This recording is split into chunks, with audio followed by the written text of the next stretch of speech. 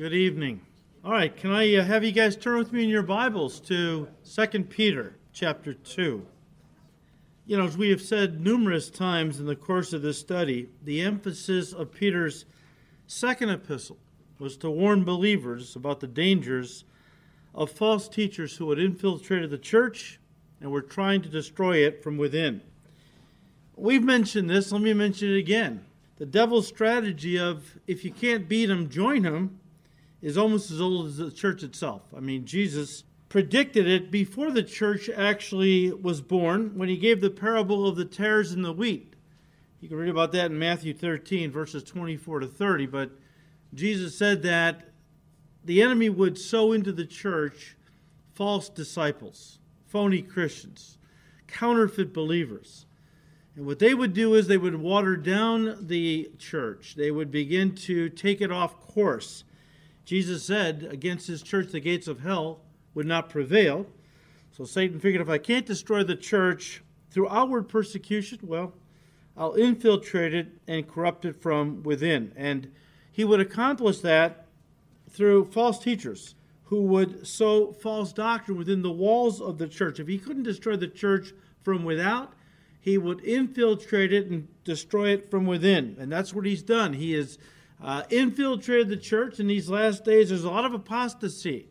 A lot of Christian churches that are just churches in name only. I mean, did you catch the article a few days ago about the United Church of Canada in Toronto? They have a woman pastor there, and she's come out and admitted she's an atheist. She doesn't believe in God or Jesus. And they had a little meeting, the denominational board, and decided, well, it's okay, you know. She's a nice person.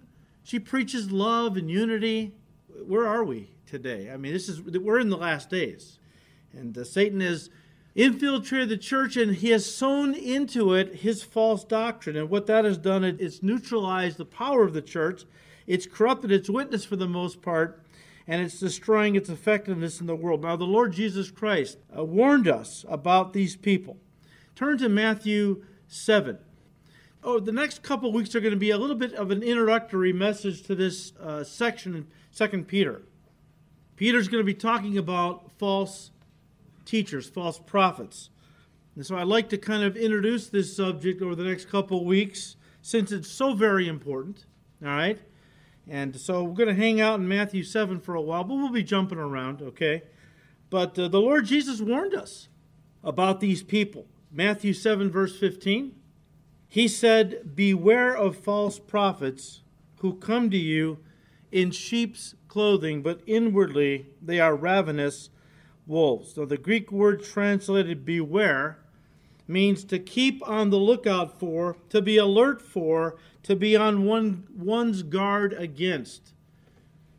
Jesus is very clear as to who he's warning us to beware of. He said, beware of false prophets. Guys, false prophets are nothing new. They're not unique to the church age. They have been around from the beginning. Let's read the first 3 verses of 2 Peter 2. Where Peter said, "But there were also false prophets among the people, even as there will be false teachers among you." I think he's speaking of the Old Testament times, first of all, that just as there were false prophets among God's people in the Old Testament period, so there's going to be false teachers among you. In the New Testament period, the church age, who will secretly bring in destructive heresies, even denying the Lord who bought them, and bring upon themselves swift destruction. And many will follow their destructive ways, because of whom the way of truth will be blasphemed. By covetousness they will exploit you with deceptive words.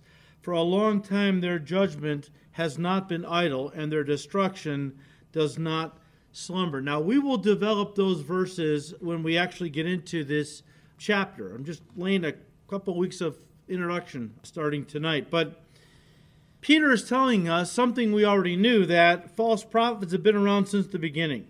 In fact, much of the ministries of God's true prophets in the Old Testament was taken up with confronting, correcting, and rebuking false prophets who were like a cancer in the land of Israel. Jeremiah 14, verse 14. Jeremiah said, "And the Lord said to me, The prophets prophesy lies in my name. I have not sent them, commanded them, nor spoken to them. They prophesied to you a false vision, divination, a worthless thing, and the deceit of their heart. Of course, guys, there would be no false prophets if there wasn't a market for their lies. Turn to Isaiah 30. I want to jump around a little bit tonight so you get a flavor of what the Old Testament good prophets were saying about the bad prophets, and then the New Testament as well. But there would be no false prophets if there wasn't a market for their lies. Isaiah 30, verse 9. I'm going to be reading to you out of the NLT, most of these passages. But Isaiah 30, verse 9, these people are stubborn rebels who refuse to pay attention to the Lord's instructions. Talk about the nation of Israel in general. They tell the seers, these are the true prophets of God. They were called seers before they were called prophets. Stop seeing visions. We don't want to hear anything from God, is what the idea is, okay? We don't want to hear sound doctrine, all right, is the idea. Stop seeing visions. They tell the true prophets, don't tell us what is right. Tell us nice things. Wow. Don't tell us the truth. Make us feel good about ourselves. Tell us nice things. Tell us lies. Oh, verse 11. Forget all this gloom. Get off your narrow path. Wow, does that sound like today? Hey, we got to be more tolerant, inclusive. Got to start preaching the Broadway, is the idea, all right? People don't want to hear sound doctrine. They don't want to deal with a message that talks about the way to God is a narrow way. Jesus said it, right? Many go down the broad way to destruction, which is hell. But there's only one way that leads to heaven. That's the narrow way. That's through Jesus and the cross, obviously.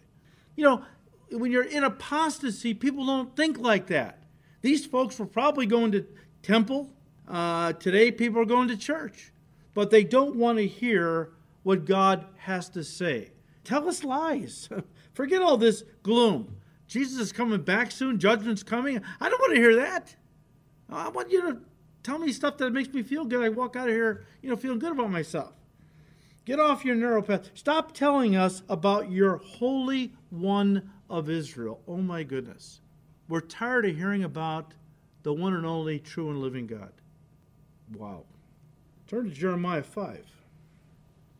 Let's read verse 30 and 31. This is God lamenting over what was going on in Israel in the days of Jeremiah. He said, verse 30, a horrible and shocking thing has happened in this land. The prophets give false prophecies, and the priests rule with an iron hand. Worse yet, my people like it that way. But what will you do when the end comes? See, judgment was coming. And God had sent at least one good prophet, there was probably some others, named Jeremiah. If you read Jeremiah's book and remember that God kept telling him, you tell these people they need to repent immediately, because if not, I'm going to bring the Chaldeans, the Babylonians, against them and take them away captive. Judgment's coming if they don't get right with me. So Jeremiah is faithfully proclaiming God's word in truth, and the people didn't want to hear it. They beat the poor guy up. They threw him down into wells and into cisterns. They locked him in prison. They didn't want to hear what he had to say. They loved the false prophets who they thought were true prophets, who were running around saying, don't listen to Jeremiah, he's negative. You're God's people. He's telling you that God's going to destroy you. God's going to take you away captive to Babylon. That's ridiculous. You're God's people. He loves you. Look at his temple is here. He would never allow you to be taken away captive. Of course, the people love that kind of it was very positive, right? People like to hear messages that are positive, upbeat, and mostly that don't step on their toes in any way, challenging the way they're living their lives. But here's the thing. In fact, God even said this to Jeremiah. These false prophets are saying, peace to my people. Peace. You don't have to worry about anything. Babylonians aren't going to come. Peace, peace, God said, when there is no peace. It's like putting a Band-Aid on a person with a cancerous boil is what God basically said. They're trying to patch up a terminal disease with a Band-Aid. You could say peace all you want. It's not going to stop the train from coming, which is called judgment, which eventually did come. But you see, God is saying, what's all this happy talk going to do? All this uplifting preaching and felt needs stuff. How's it going to help you when judgment starts coming? If people don't know the truth, they don't know how to repent. They don't know what God has said. They don't know how to get right, is the idea. Now, Paul the Apostle predicted that this attitude would continue in the church age, and would become more and more prevalent the closer we got to the Lord's return. Turn to 2 Timothy 4. You all know it, but we're talking about this subject, so let's read it again. 2 Timothy 4, starting with verse 3. For a time is coming when people, now he's talking about people that go to church, all right? Those who profess to be Christians. The time is coming when people will no longer listen to sound and wholesome teaching from God's word, but they will follow their own desires, and they will look for teachers who will tell them whatever their itching ears want to hear. They will reject the truth and chase after myths.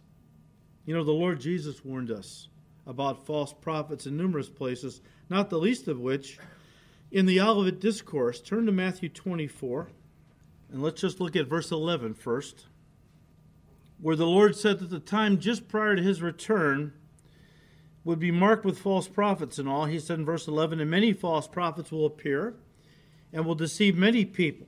Again, the closer we got to his return. Verse 24, for false messiahs and false prophets will rise up and perform great signs, miracles, genuine miracles. Satan has supernatural power.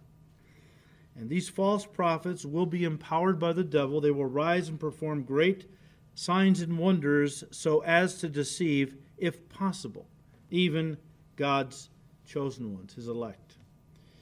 Guys, the Bible warns us over and over to beware of false prophets. In fact, Paul warned they speak doctrines of demons. Peter warned they bring damning heresies. John warned you'd better test with Scripture the spirit that is speaking through pastors, preachers, and teachers to make sure that they are speaking on behalf of God, because many false prophets have gone out into the world. And as we just read, the Lord Jesus himself warned us to beware of false prophets. What is a false prophet? Well, let's answer that first of all by looking at what a true prophet is. A true prophet was someone who was appointed by God. You didn't just decide, I'm going to be a prophet. Okay, God had to appoint you as a prophet, and this was somebody who was appointed by God to speak on his behalf. He or she was a spokesman for God on the earth declaring his word. And there were female prophets in both the Old and the New Testaments. And so conversely, a false prophet would be someone who doesn't speak God's truth, but instead speaks lies while claiming to speak on behalf of God. That's the problem. If a false prophet wore a t-shirt that said, I'm a false prophet, it'd be a little easier to pick him out. They don't do that, okay? In fact, turn to Jeremiah 23. A false prophet is someone who claims to represent God, who claims to have been sent by God, who claims to speak on behalf of God, but they do not. And God called them out in no uncertain terms in the days of Jeremiah. Jeremiah 23, starting with verse 25. God speaking said, I have heard these prophets say, listen to the dream I had from God last night. And then they proceed to tell lies in my name. How long will this go on? If they are prophets of deceit, inventing everything they say. By telling these false dreams, they are trying to get my people to forget me, just as their ancestors did by worshiping the idols of Baal. Let these false prophets tell their dreams, but let my true messengers faithfully proclaim my every word. There is a difference between the straw and the grain. New King James says between the wheat and the chaff. Verse 29, does not my word burn like fire, says the Lord? Is it not like a mighty hammer that smashes a rock to pieces? What is God saying? My word has power. power to bring conviction, that can smash the hardest heart, to set a life on fire, to burn up the carnality and the chaff, okay? My word changes lives is what God is saying.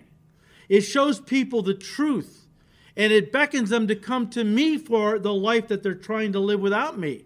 False prophets, they just tell people what they want to hear. People's lives don't change when false prophets, in fact, it just reinforces the very carnality that all the folks that want to hear from false prophets, how they're living. God's word challenges. God's word rebukes in love. God's word forces people to consider the way they're living, because the way they're living now indicates where their heart is at. And if they don't get their heart right and repent and get saved, or come back to Him, there's going to be dire consequences. If they're not saved, they're going to die in their sins.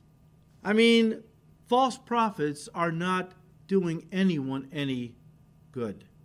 I mean, there are churches today, people go there and they hear a very emotional message, and it evokes emotion, and they feel kind of tingly, and they walk out, feeling really good about things, I guess, and but they haven't been confronted with their sin. They haven't been challenged to examine themselves to see if their life really reflects a commitment to Jesus Christ. Oh, they say they believe, but even the demons believe and tremble, but they're not saved. Verse 30, Jeremiah 23, verse 30, "Therefore, says the Lord, I am against these prophets who steal messages from each other and claim they are from me. I am against these smooth-tongued prophets who say, this prophecy is from the Lord. I am against these false prophets. Their imaginary dreams are flagrant lies that lead my people into sin. I did not send or appoint them, and they have no message at all for my people. I, the Lord, have spoken." Look, people haven't changed, not since the days of Jeremiah, obviously. There's always going to be a market for false prophets. When I say false prophets, remember, a prophet is anyone who spoke for God. So we could say pastors, teachers, evangelists, right? Anyone who, we'll say, is a leader in a church who teaches God's word, they are, in the broadest sense of the term, a prophet, because they're a spokesman for God. That's what a prophet was, a spokesman for God. There's always going to be a market for false prophets, because there will always be people who are going to want their ears tickled. These are people who don't really want to hear what God has to say, not in truth, but instead they want to hear how God wants them rich, successful, loaded down with all kinds of material blessings. It's all about the material things for these folks. But I think the majority of people who gravitate to churches like that simply want to hear that the way they're living their lives is okay with God, which motivates them to seek out a pastor, any pastor, who will affirm that message to them by telling them what they want to hear. Paul said, if I seek to please men, I'm no longer a servant of God. And have I become your enemy? Because I tell you the truth, I told you this years ago. It might still be there in Los Angeles. Church of the Open Door. J. Vernon McGee pastored there for a while. He's a great commentator with the Lord now.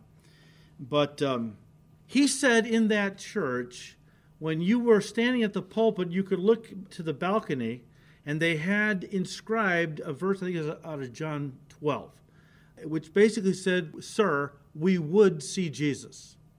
And so, and that was the reminder to every teacher, pastor, evangelist who stood at that pulpit, we don't want to see you, we want to see Jesus. And that was just a real strong motivation, okay? McGee said, I always wanted to put on the pulpit, see, only I could see that message on the balcony, but I always wanted to put on the front of the pulpit, where the congregation could see it, another message. Remember what Paul said? Have I therefore become your enemy because I tell you the truth? Yeah, well, a lot of people don't want to hear the truth. Tell us lies, okay? We don't want to hear this narrow way stuff. We don't want to hear judgments coming, okay?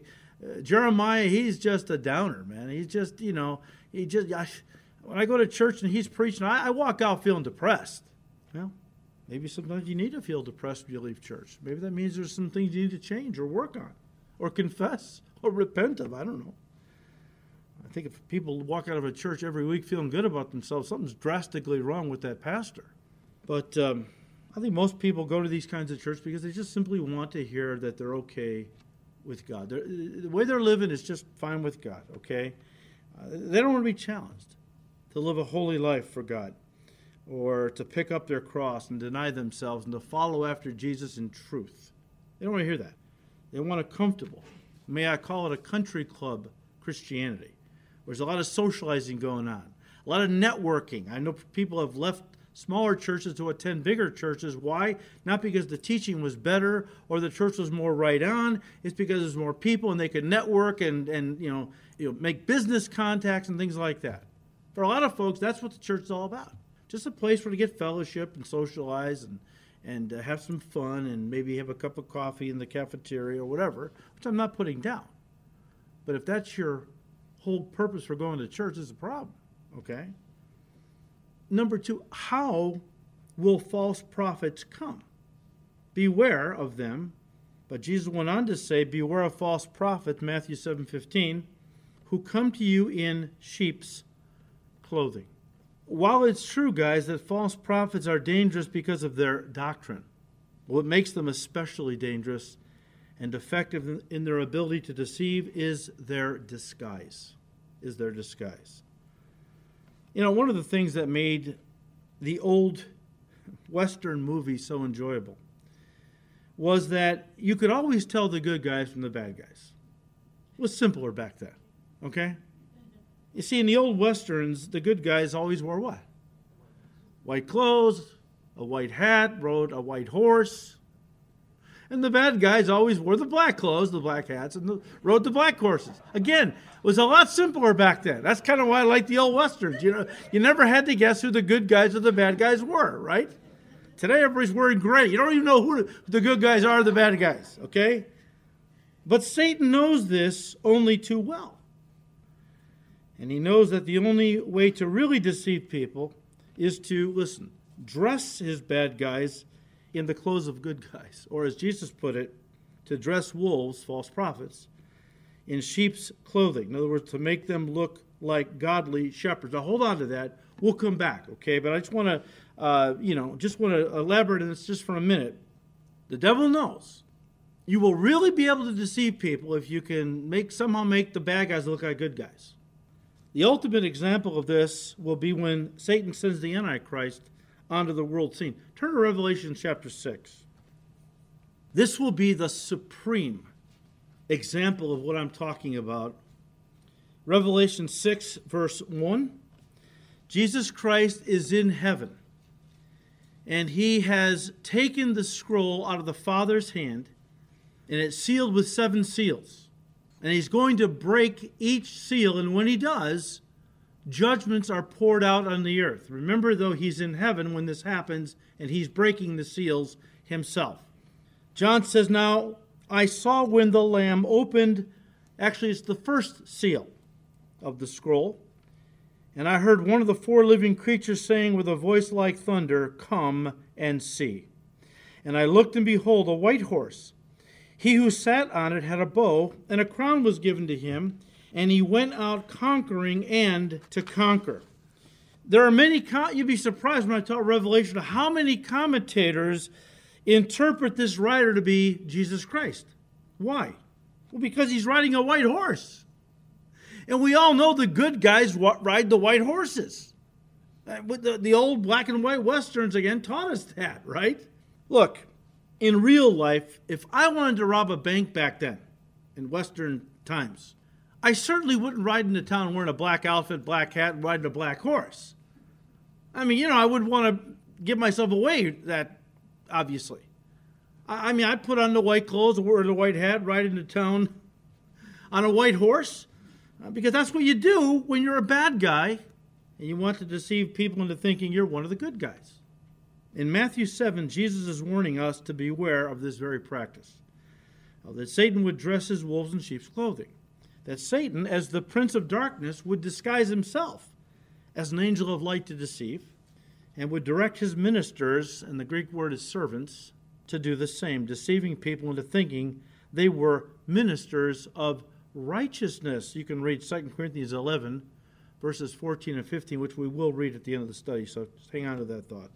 But guys, that's exactly what this writer in Revelation 6:2 is. He's a deceiver, a false Christ, not the real Jesus Christ. How do I know that? Well, first of all, he's wearing a crown. Well, Jesus wears a crown. He's a king. Yes, but in the Greek, this Greek word is Stephanos, and it's not the crown of a king. That's the diadem, which Jesus does wear, okay? This is the crown of a conqueror, the crown of a victor, not the crown of a king. And secondly, he's holding a what? A bow. Whenever Jesus is seen holding a weapon in the book of Revelation, he's always holding what? A sword. A sword. Besides, once again, Jesus is in heaven at this time, breaking the seals on the scroll, which begins to unleash, listen, God's judgments upon the earth. This writer, in Revelation 6, verses 1 and 2, this writer is the first judgment of God upon the inhabitants of the earth, which means, listen, he cannot be the Lord Jesus Christ. Jesus is not a judgment. He's going to bring judgment, but he himself was not a judgment upon the earth when he came. In fact, the real Jesus Christ doesn't appear on the earth until the end of the Great Tribulation period. Read Revelation 19, verses 11 to 16. As I just said, guys, this writer in verse 2 of Revelation 6 is a false Christ. In fact, he's the ultimate false Christ, known as the Antichrist, who appears on the world stage initially as a good guy, a man of peace. In fact, guys, he will come on the scene when the world is going through some kind of global crisis, maybe a limited nuclear war, which seems to coincide with Ezekiel 38 and 9 and read Zechariah 12. Or it could be a total financial collapse of the worldwide banking system, throwing the whole world into the greatest depression it's ever seen, and all the chaos that goes along with that. Or it might be a combination of both, or maybe even some other things. We do know he is going to come on the scene as a man of peace. I'm convinced he's alive right now. And I'm convinced people know who he is. Not that they know he's the Antichrist. They just know he's a pretty slick guy. He's going to have supernatural intelligence and charisma, wisdom. He will even eventually manifest supernatural powers. But he's going to come on the scene when the world is in great chaos. And with his supernatural brilliance and political savvy, he's going to quote-unquote save the world by solving the problem, whatever it might be that the world is going through at that time, and then bringing in a new era of global peace and prosperity. Well, this will cause the entire world to think the Messiah has finally come. Muslims are waiting for the Messiah. Jews are waiting for the Messiah. New Agers are waiting for the Messiah. There's a lot of folks in this. We're waiting for the Messiah. But ours is the true Messiah, okay? Of course, they all think they got the true Messiah, but we know we got the true Messiah. But a lot of folks in this world are looking for a Messiah. And now they believe he's finally arrived. He's finally arrived. Because why? Because he's brought peace and prosperity to the world. Nobody's been able to do that, right? But Paul the Apostle says to us in 1 Thessalonians 5, verse 3, but when the people of this world say, finally, peace and safety. Our Messiah is here. He's ushered in a new era, a new golden age for mankind. When they say peace and safety, Paul said, then sudden destruction comes upon them as labor pains upon a pregnant woman, and they shall not escape. Judgment will fall. But coming back to our topic tonight, Jesus warned us about false prophets when he said, who come to you, in other words, come into your churches, in sheep's clothing, but inwardly they are ravenous wolves. Guys, in the Old Testament times, a prophet was known by what he wore. You know that? A prophet was known by what he wore. In other words, Elijah, for example, wore a rugged, rough outfit made of camel hair or like a burlap. Why did the prophets wear that kind of an outfit? In fact, John the Baptist, who, by the way, was the last prophet of the Old Testament period, even though he appears in the New Testament. The law and the prophets were until John, up to and including John, Jesus said. And John wore that same outfit, right? Why did they wear a very rough, uncomfortable outfit when they preached? Because most of the time they were preaching to wayward people. People that were just often on the brink of judgment.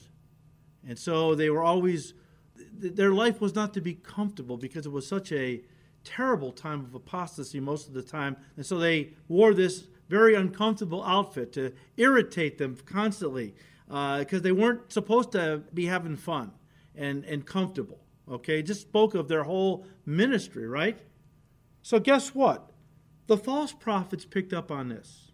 In fact, in Zechariah 13, verse 4, God indicted the false prophets for wearing, listen, rough clothing in order to deceive.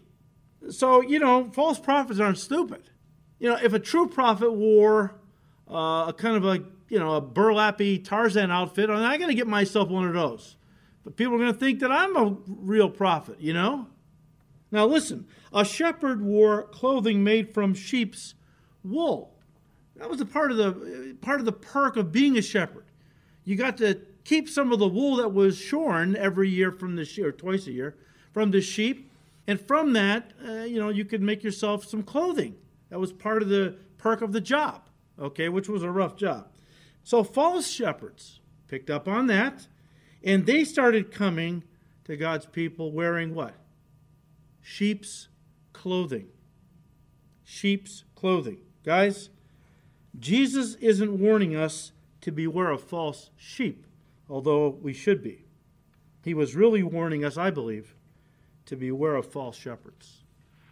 See, false sheep, and we've seen people come into the church over the last 38, 39 years we've been around, and, at first, very amiable, but after a while, we began to see how they were always making contacts and inviting people over to their house, and after a while, suddenly began to sow the discord. Hey, what'd you think about Pastor Phil's message today? There was a couple things that really bothered me. It's like the Mexican restaurant by my house a few years ago. As I was driving by, had on the window, one of their specials for the day, El Pastor. Now, I didn't know what El Pastor was. I just thought they serving preacher there. What? It's a lot of people go home from church and eat El Pastor. But listen, we've had the false sheep, and they can do a lot of damage. But no one can do more damage than a false shepherd. A wolf that comes to you dressed in sheep's clothing, to me, is Jesus talking about a shepherd who wears the sheep's clothes. But this shepherd is a bad shepherd. He said, beware of false prophets who come to you in sheep's clothing, but listen, inwardly they are ravenous wolves. Guys, wolves were the number one enemy of the sheep in Israel back then. You all know this, I'm sure, but sheep have no natural defense mechanisms. Once a wolf snatches one of them from the flock, look, they're totally defenseless, which means they're totally helpless. So, remember that when you're listening to some guy on the radio or watching some person on TV who's talking about, getting in there and fighting the devil. You hear some of these preachers, it's like amazing, And I fought the devil. You got to fight the devil. You got to go where he is and challenge him. And look, you're not Lambo, okay? And if you start picking fights with the devil, you're going to be Dumbo. You just serve Jesus, he'll come looking for you, the devil. And then you just let the Lord take care of it, okay? We don't go picking fights with the devil. If the devil starts tempting us, we don't talk to the devil. Please don't do that. Where people are talking to the devil. Don't talk to the devil. Talk to Jesus and say, Lord, get him, okay? Chase him out of here. I'm no match for him, but you are. You're the good shepherd. I'm just a dumb sheep, okay? I have no strength to fight this very powerful being, this wolf, but you have all power, okay? But sheep have no natural defense mechanisms, and because of it, they need a good shepherd to watch over them. A good shepherd. A good shepherd was one who was always on the lookout for wolves. Jesus said, the good shepherd loves and cares for the sheep. Turn to John 10. In John 10, starting with verse 11, I love this passage because, I'm a pastor, a shepherd. I just love to hear the good shepherd speak. He said, I'm the good shepherd. The good shepherd gives his life for the sheep. But a hireling who is not the shepherd, one who does not own the sheep, sees the wolf coming and leaves the sheep and flees. And the wolf catches the sheep and scatters them. The hireling flees because he is a hireling and does not care about the sheep. I am the good shepherd. I lay down my life for the sheep. Jesus said these false prophets come into churches dressed in sheep's clothing, but inwardly they are ravenous wolves. The Greek word for ravenous means destructively vicious. Now, I want you to understand this. There are some well-intentioned, loving Christians who, because they don't want to really come out against stuff too strong, want to give everybody the benefit of the doubt. And, some of that's fine, but we have to be discerning too, okay? Because of it, they just think false teachers, well, there'll be no harm.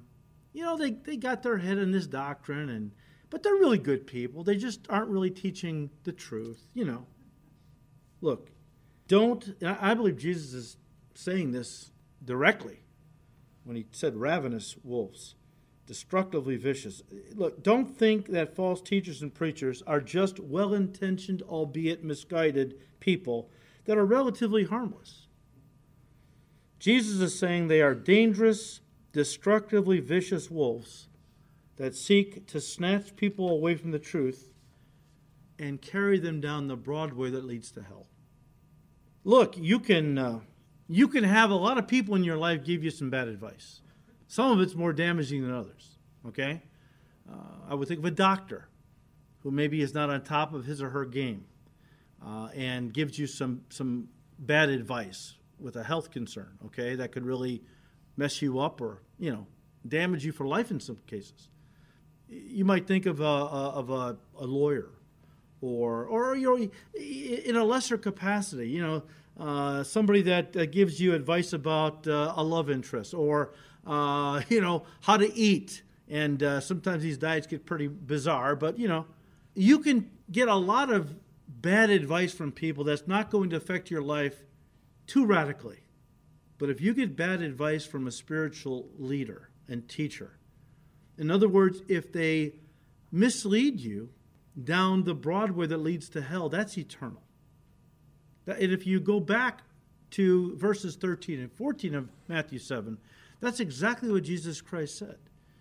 He likened false prophets to spiritual traffic cops who are waving people, standing in front of the Broadway gate and waving people down the Broadway, which is marked, it's not marked this way to hell. The Broadway gate is marked this way to God, this way to heaven. And it's broad. Remember we just talked about the prophet?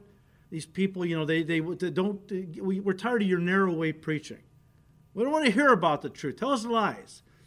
Give us a tolerant message, an inclusive message.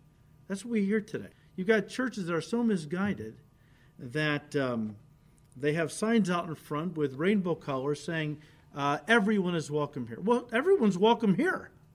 We're not excluding anybody. But if they're going to come in here, they're going to hear the truth, the whole truth, and nothing but the truth.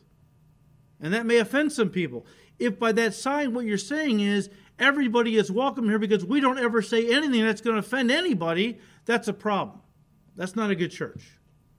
Sometimes these false teachers, these false prophets, as Jesus called them, these ravenous wolves, sometimes they know what they're doing. Sometimes they know they're deceivers. We'll elaborate on this more next week. I've told you about an actor named Marjoe Gortner. Marjoe Gortner, when he was just a little guy, maybe 5, he was really gifted as a performer. And he had a real keen mind. And he would pretend to be one of these preachers, and he was so good at it, his parents decided, well, let's take him out on the preaching circuit. And he memorized large portions of Scripture.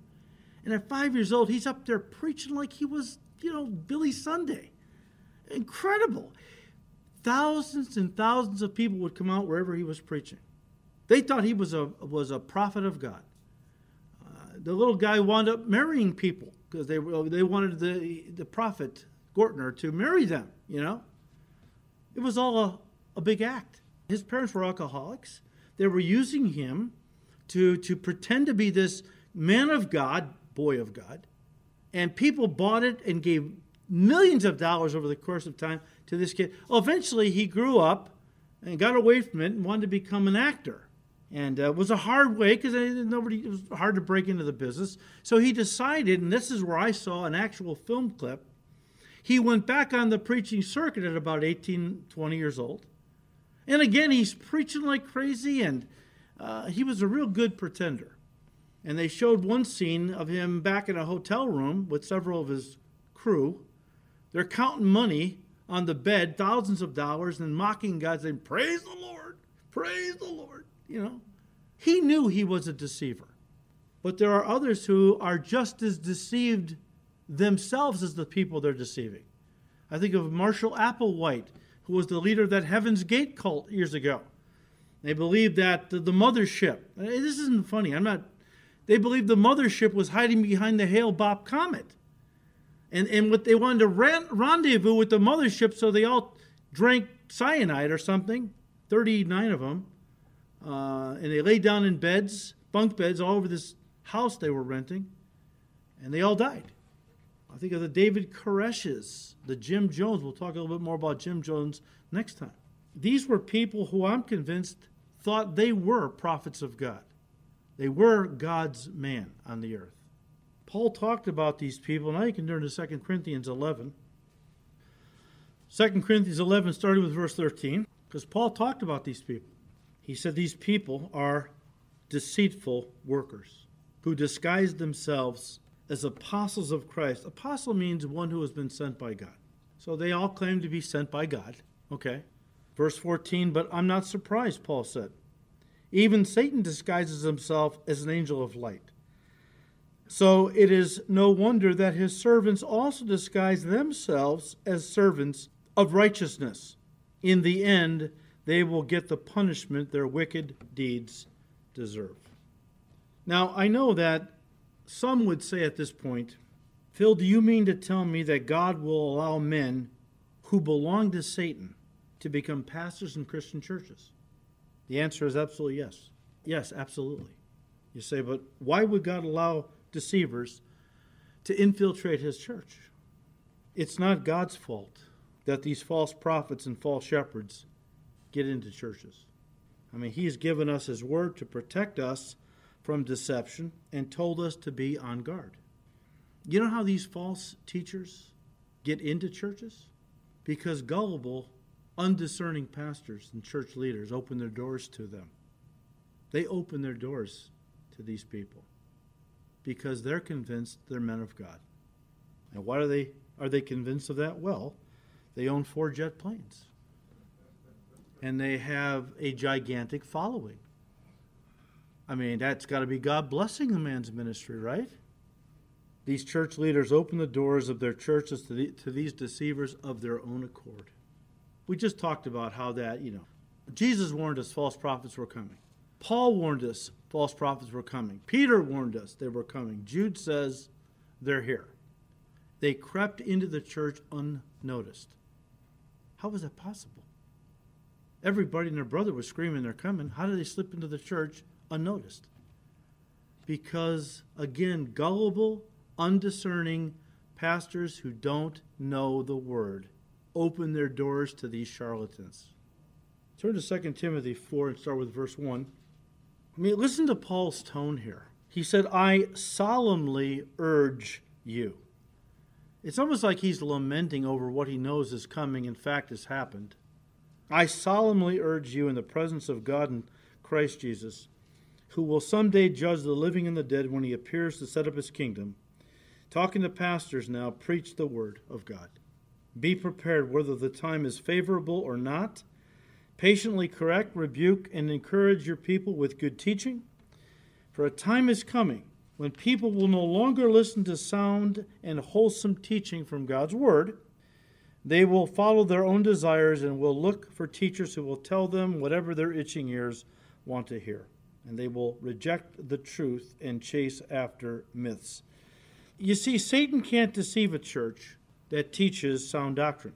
In fact, turn to John 8. Satan cannot deceive people in a church that's teaching their people sound doctrine. Jesus said this, John 8:31 and 2. Then Jesus said to those Jews who believed him, "If you abide in my word, you are my disciples indeed." The Greek is, "You're truly my disciples. And you shall know the truth, and the truth shall make you free." Free from error. The best defense against error is truth. The best defense against lies is truth. You have to turn to this one, 1 Timothy 4:16. "Take heed to yourself and to the doctrine. Continue in them, for in doing this," Timothy, what Paul's saying, Timothy, "for in doing this, heed the doctrine of God's word. Continue in these wholesome teachings of God. For in so doing, you will save both yourself and those who hear you." And he's writing to a pastor who was already saved. Timothy was already saved. What Paul is saying is, if you continue in sound doctrine, you will save yourself from false doctrines, from spiritual lies. Again, the truth is the best defense against lies. That's why Satan hates it so much, the Word of God. That's why he tries as best he can to get pastors away from the Word of God, get them going down the road that the Bible is just not, it's good, but not enough. We need to supplement it with the wisdom of the world, psychology, and other things we hear going on today. Look, guys, it's only when a church refuses to hear sound doctrine, but instead wants its ears tickled with feel-good messages, that they're going to hire a pastor who will teach this way, a pastor whom they believe to be a man of God, but in reality could very well be a ravenous wolf. Now, not all pastors who don't know the Lord, and there's a lot of them out there, not all of them are ravenous wolves to the fullest degree, in the sense that all they want to do is take advantage of people and rip people off and line their own pockets. I mean, probably most of them are. But you have misguided people that, they want to serve God, I guess. Some of these denominations offer very good salary packages, including benefits and retirement programs. I mean, I've heard it. And a lot of men get into the ministry because the prestige, it's an honorable profession, and it's got good benefits. It's a good career move. That's not why you get in the ministry. It's not a career, it's a calling, and all. There are a lot of men in the pulpits today, again, who are wolves, and they do take advantage of God's people. Turn to Ezekiel 34 as we wind this down. I think every pastor should read Ezekiel 34 periodically to remind us what God expects of his shepherds, good shepherds, and what characterizes bad shepherds. Ezekiel 34, verse 1, "Then this message came to me from the Lord. Son of man, prophesy against the shepherds, the leaders of Israel. Give them this message from the sovereign Lord. What sorrow awaits you shepherds who feed yourselves instead of your flocks? Shouldn't shepherds feed their sheep? You drink the milk, wear the wool, and butcher the best animals, but you let your flocks starve. You have not taken care of the weak, you have not tended the sick or bound up the injured. You have not gone looking for those who have wandered away and are lost. Instead, you have ruled them in harshness and cruelty." And of course, God was talking about his people who were sheep and these spiritual leaders who were just taking advantage of them, like a lot of spiritual leaders today. I like what Dr. James Montgomery Boyce said about this. He said, and I quote, "Do we have false prophets today? Do we have wolves in sheep's clothing? We certainly do. Moreover, we do not only have them in the pews and in the pulpits, we have them in the denominational structures, in the seminaries, and in church-related colleges. I find it amusing in the light of our text that today we call an academic degree or diploma a sheepskin. For some professors and ministers clearly cover their intentions with the sheepskins of higher learning, while using their knowledge of the Bible and church history to damage the faith of those who listen to them. We are to be warned against such teachers," end quote. Turn back to Matthew 24 for a second. I just want to use this to kind of spring us forward to next week, kind of set us up for next time. You remember how that Jesus told his disciples he was going away, and they were devastated. And so he goes to the Mount of Olives and sits down there in the Garden of Gethsemane, and Peter, James, and John, maybe Andrew, I can't remember, but they came to him. And they asked him, Lord, what are going to be the signs of your coming and the end of the age? Because he said, you're not going to see me anymore. I'm going away. You won't see me again until you say, blessed is he who comes in the name of the Lord. So he's going away. He won't be establishing the kingdom. That's obvious now from what he said. They're devastated. They're heartbroken. And now they asked him, well, Lord, what are going to be the signs of your coming back and establishing the kingdom? And what Jesus said to them is very important. He gives them an end times teaching called the Olivet Discourse, the discourse on the Mount of Olives, the teaching on the Mount of Olives. And before he launches into that teaching, notice what he says in verse 4. The first thing he says, take heed that no one, what? Take heed that no one deceives you. This was going to be a time, is going to be a time of worldwide unprecedented spiritual deception. And he wanted us as his people to understand what was coming so that we were protected against Satan's lies by just knowing the truth of God really well. Now, I do believe the Lord Jesus in Matthew 24, this is a tribulation territory. The church is gone by this time. But it does apply to us living today. Because until the rapture takes place and the church is out of here, we are being confronted. The spirit of Antichrist is already in place, right? The Antichrist is not here physically, but the mindset that has been preparing people to receive this world leader has been going on for a long time. And guys, the closer we get to the second coming of Christ, Jesus told us that these false teachers and false prophets would be on the increase. And today we see many claiming to be servants of God who speak on his behalf. They call themselves pastors, preachers, prophets, even apostles. Even apostles.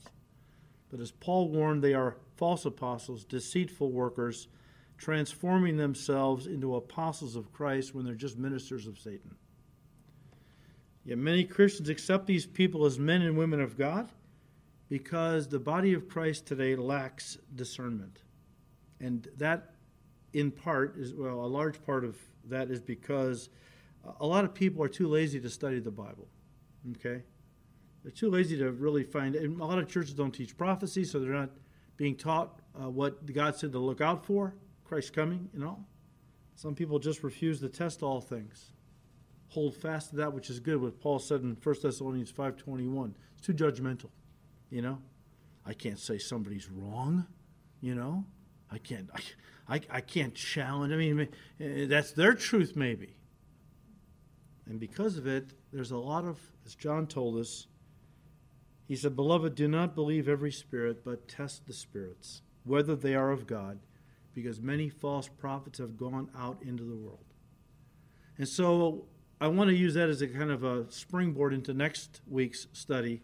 I know it's not a very uplifting subject to talk about and to study false teachers, prophets, shepherds, but it's extremely important that we understand what the Bible teaches us about these people. Some of them are pretty obvious, right?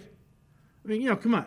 Some of these characters on TV, they're so obviously off the wall and false shepherds, it's easy to pick them out. There's a lot of them that are so slick and such good counterfeits. If you really didn't know what the Word says to look for, you would be fooled. There's things to look for. And we'll look at some of those things next time. Father, we thank you for your Word. Your Word is truth. If we walk in the light of your Word, we will never stumble in darkness nor be deceived. So, Lord, we're living in the last days, the days of great deception, where many counterfeits have come down the pike claiming to represent you. And as in Jeremiah's day, they speak lies. They hold up their dreams and visions. They claim to get new revelations from you. For a lot of these people, it's just lies. So, Lord, give us grace to know your truth very well, that we can spot the lies when they come across our path. Father, we just ask you to continue to bless these studies in your word. We ask it all in Jesus' precious name. Amen.